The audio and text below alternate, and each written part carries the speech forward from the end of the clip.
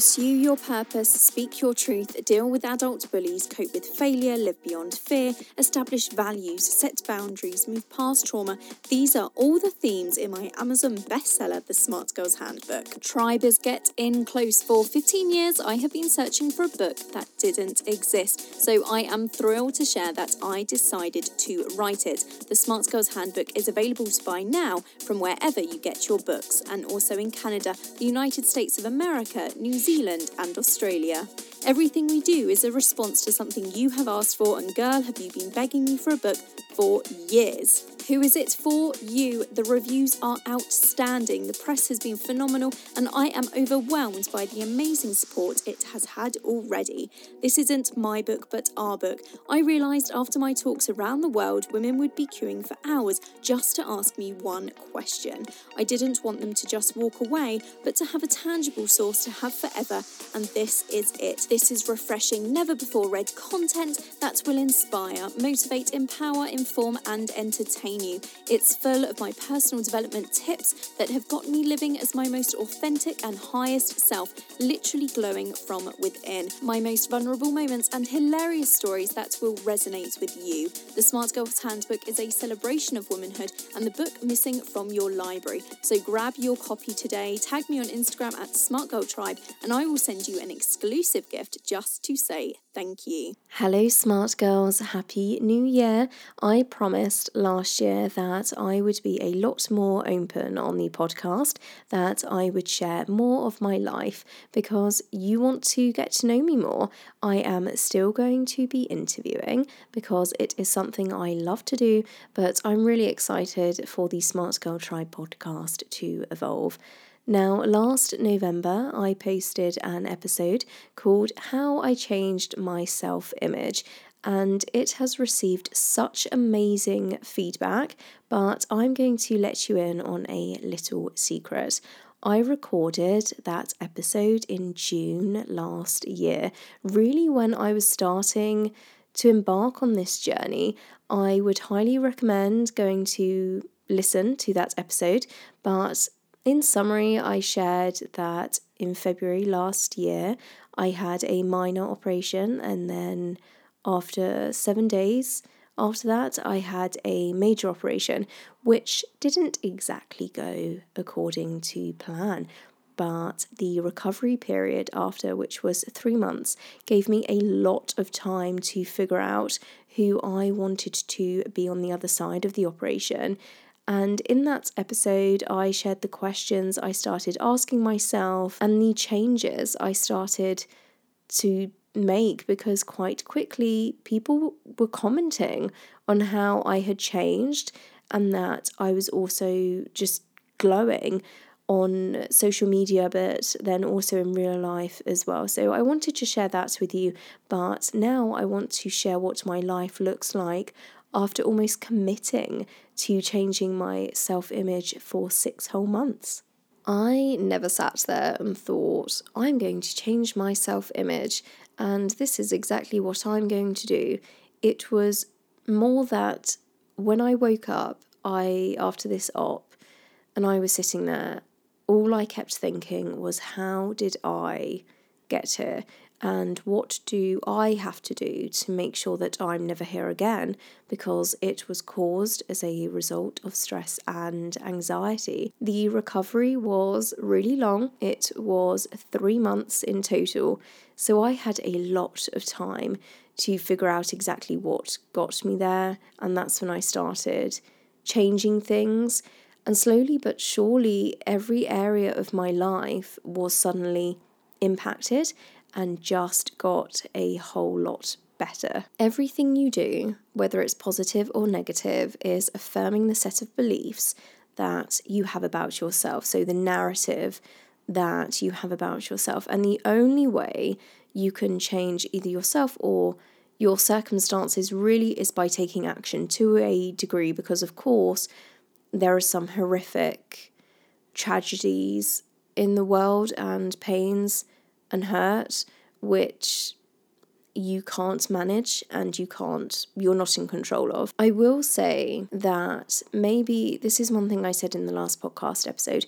if you're successful in one area of your life, but you're looking at another area of your life that isn't so great, you're probably holding on to the belief that you're not worthy of achieving that particular thing, or you're not the type of person to have those things.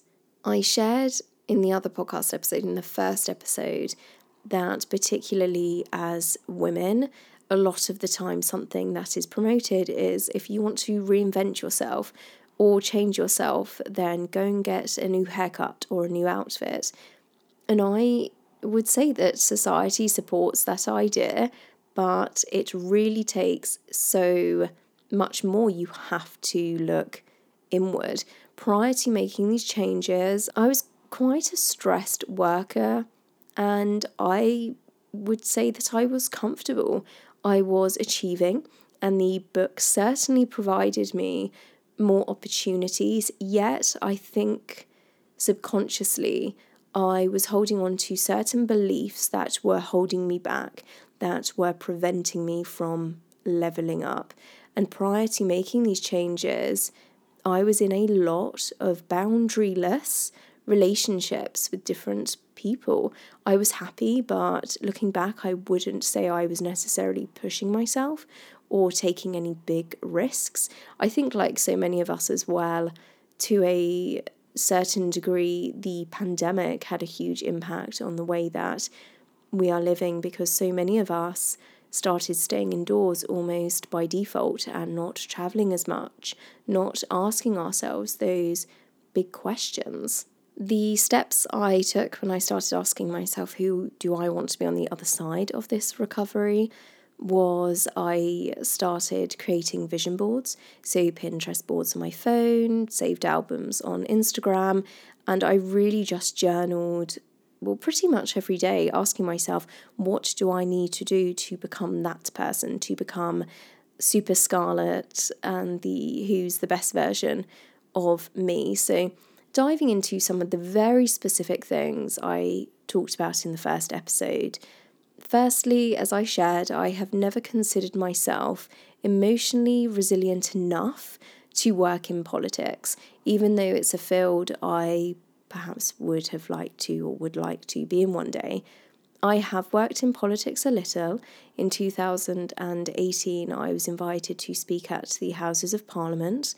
I have worked with 50/50 Parliament, and I am also a delegate for the United Nations. But I just asked myself, who do I need to be and what do I need to do to be more present in this industry if I would like to pursue this industry?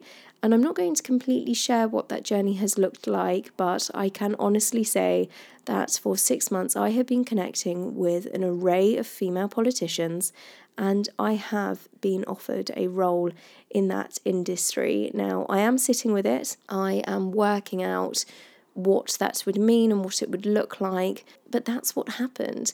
You know, I was sitting there for so long thinking, even at times subconsciously, but other people would tell me this as well, that I wasn't emotionally resilient enough to work in politics. And then when I started putting myself out there more, doing the research and reading the books, really looking into this industry, I started realising more and more, or actually becoming more aware of the skills that I do have to offer, which arguably are better than being emotionally resilient. And the consequence of thinking like that for 6 months has meant that I have now been offered a position in that industry. So we will see what happens there. It's something that came to me. I received that phone call. So there is definitely power in journaling, manifesting, because at the end of the day, all of this is really manifesting who you want to be and what you want to do. But rather than me saying, go and lie on a bed and listen to a manifestation or a guided visualization, I'm saying, okay, here are some tangible ways you can manifest your dream life or the person you would like to be. And then the next thing I mentioned on the podcast was I was living without boundaries prior to my operation. Now, not completely. In the Smart Girls Handbook, I do talk about instilling boundaries and how to have those uncomfortable conversations. But I do honestly think that our relationship with boundaries is always going to be changing and evolving as we grow. And I really started setting boundaries, enforcing them. I started saying, this is where you end and I begin, because the truth is, one of the beliefs I have always held dear to me, conscious and subconscious, which has created a lot of anxiety and stress in my life and ultimately pushed me into hospital, was that I am someone who is so capable of forgiveness that I would never overly think about the consequence of having loose boundaries. It didn't matter to me if I was being let down 4 or 14 times. I would always forgive the other person, even if they had crossed one of my boundaries, if you like. So what has it looked like then, being committed to enforcing boundaries for 6 months? Well, it looks like a breakup. That was May last year. It has also meant losing one of my best friends. It has meant looking at people and saying, I can forgive you and I will forgive you, but after being disappointed and let down so many times, I'm now choosing to honour myself instead. Boundaries, I have come to understand, are really the rules that you create around your own behaviour. So your boundary is your reaction to something. It's not saying you're toxic and unhealthy, because ultimately, at the end of the day, we can't control how other people act. It's just saying, this is how I'm going to react, and going forward, I'm going to be policing my own behaviour. It wasn't about the person I was with or my best friend. It was really about me and how I needed to start respecting my reactions enough. And it is about standing up for yourself, having a conversation, or unfortunately walking away. Having boundaries and enforcing them really is about self-love and caring for yourself. So this is what my life looked like before the operation. My book had been published, the podcast was top rated, everything was going really well. I was on television as a TV commentator, but my operation was a defining moment, because as much as I had this wonderful, lovely life, I didn't have boundaries. I wasn't exploring further work, I called it politics, but really in a humanitarian capacity, more so, because for me, I do a lot of humanitarian work, but working in politics for me has always been the ultimate table to sit at if you want to make real change. And I wasn't living completely on my terms. And what I mean by that is I grew up abroad. I speak multiple languages, and as a result of my work over the years, I have been able to work abroad and travel all of the time.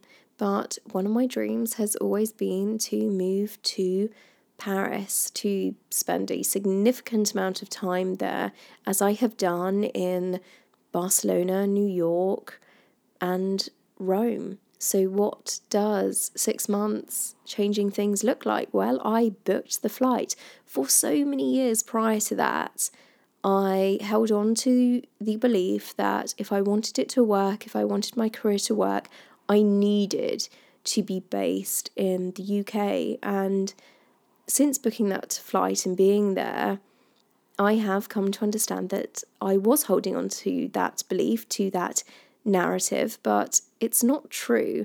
Just because you tell yourself something doesn't mean that it's true. You need to almost dig deeper. And if you follow me on Instagram, you will know that it has been a wild ride in Paris. I have been going to Fashion Week. I have been invited to Paris Fashion Week for 5+ years, but again, I have held on to that belief that, if I'm there and I'm not here in England, that everything could collapse because it's the UK's #1 female empowerment organisation. But I finally said yes, and not only did I say, yes, I'm coming, but at the first show I attended, I was wearing a beautiful Balmain dress, and it just didn't seem like my life. And then at the after party, I got to meet the cast of Emily in Paris. Within a week of being there, I accidentally walked through the filming of season 3 in Emily in Paris, and I got to watch Lily Collins act out some scenes, which I've seen this show since they did make it, and that was just incredible. I have met the most amazing friends, and I like to think that by cutting off the ones who just aren't aligned with you anymore, you can make space for those who truly are aligned with who you are becoming. Because I genuinely couldn't now imagine my life without the friends I have met this previous year, or since Feb last year, so almost a year. You know, I have danced on a rooftop overlooking the Eiffel Tower to La Vie en Rose. I have been on the back of a moped going around Paris at sunset. I have attended a Chanel fashion auction, and I have had champagne at the Eiffel Tower with someone I met that very day. I have been to the Rodin Museum and seen Monet's water lilies. It has just been the most exciting, wonderful ride, and your ideal life may look completely different to that. But then I'd have to ask you, what is your Paris? Because for me, making these changes and living like this has honestly had such a domino effect. I have never been healthier or in better shape. My career as well started to shift once I became more and more aligned with who I am. I have been book touring for a whole 6 months. I have been touring around Switzerland. I have done that twice now, as in last summer I went back and forth between Switzerland to book tour. My book has been chosen as W.H. Smith's Book of the Month and UN Women's Book of the Month. I mean, in fact, I even had a book signing at Waterstones in London where I was interviewed by the UN, and that was the very Waterstones I used to go to in my lunch break when I graduated, and I accepted a PR position. It was a very prestigious position, but I was completely miserable. My entire life has really changed for the better this year, and that was another moment when I realised how far I have come, because I left that PR position after 3 weeks because I was so sad and I was so miserable, and then that's when I booked a flight to New York, and it you know, this year everything has just had a domino effect. And I look back prior to this operation, I wasn't sitting there thinking, oh my gosh, I really want to change my life and I want to be such a different person. I want to do this, I want to do that. I'm not happy where I am. I was really happy, but this operation almost for me was like a slap in the face, because it was a moment, or I was given a moment where I could sit, and not everyone is, funnily enough, in this kind of privileged position to have some time to think, okay, what do I want my life to look like? Do I want to go back to how stressed I was? Do I want to go back to feeling that anxious? Do I want to go back to these boundaryless relationships, whether that be with a man or with my best friend? And it was really then when I started journaling, I actually realised how much I needed to change if I wanted to grow. I think everything had just become a little bit stagnant. I had become very comfortable because things were going well, and I was with someone I was completely in love with, and, you know, my best friend who I had known for years. It was hard. It was a hard punch in the gut, if you like. It really made me wake up, because also in other ways as well, when I had my operation, realising who actually wasn't there for me at all, and it was very sad. So yes, it took this moment to realise, okay, do I want to go back to that? The answer is no. So if I don't want to go back to that, what do I have to do to almost level up and change? Because you have to hold yourself responsible, because only you and you alone are responsible for your life. There is a season for everything. So you may be listening to this thinking, well, I'm in this season where I can't make changes, but start with the small steps. I never set out to book a flight, one-way flight to Paris. I never set out to attend all of these fashion shows. I never set out to get healthier or fitter. I never set out to suddenly change my relationships with people. Everything just happened very slowly and very gradually. And it's so funny because in the other podcast episode I mentioned, and I even said it the beginning of this one, that we kind of support this idea, you know, that, oh, if you want to change something, if you want to reinvent yourself as a woman, go and buy a new outfit. You know, how many makeovers have you seen in films or on TV shows? Or go and change your hair. And actually, that's been a very natural consequence for the moment, because I'm sure I will change again at some point. It feels very authentic to me to be a brunette. So now I'm darker and my wardrobe has naturally changed. So I would say you don't necessarily need to set out and change everything all at once, and you don't need to make any rash decisions. I would also say, though, it could potentially mean for some of you listening that you need to make that rash decision. If something is coming into your head now and you're thinking, this is the thing I need to change, this is the relationship I need to leave, this is the uncomfortable conversation I need to have, then go and have it. Don't stall any longer. Don't wait. All I can say is this year, if I could tell myself last year anything, or if I went back and I could go back in time and talk to Scarlett of last year and say, this is where you're going to be a year from now, she would have laughed at me. She never ever would have believed it, because everything has changed in my life. Sincerely, everything. My entire life has changed, and all for the better.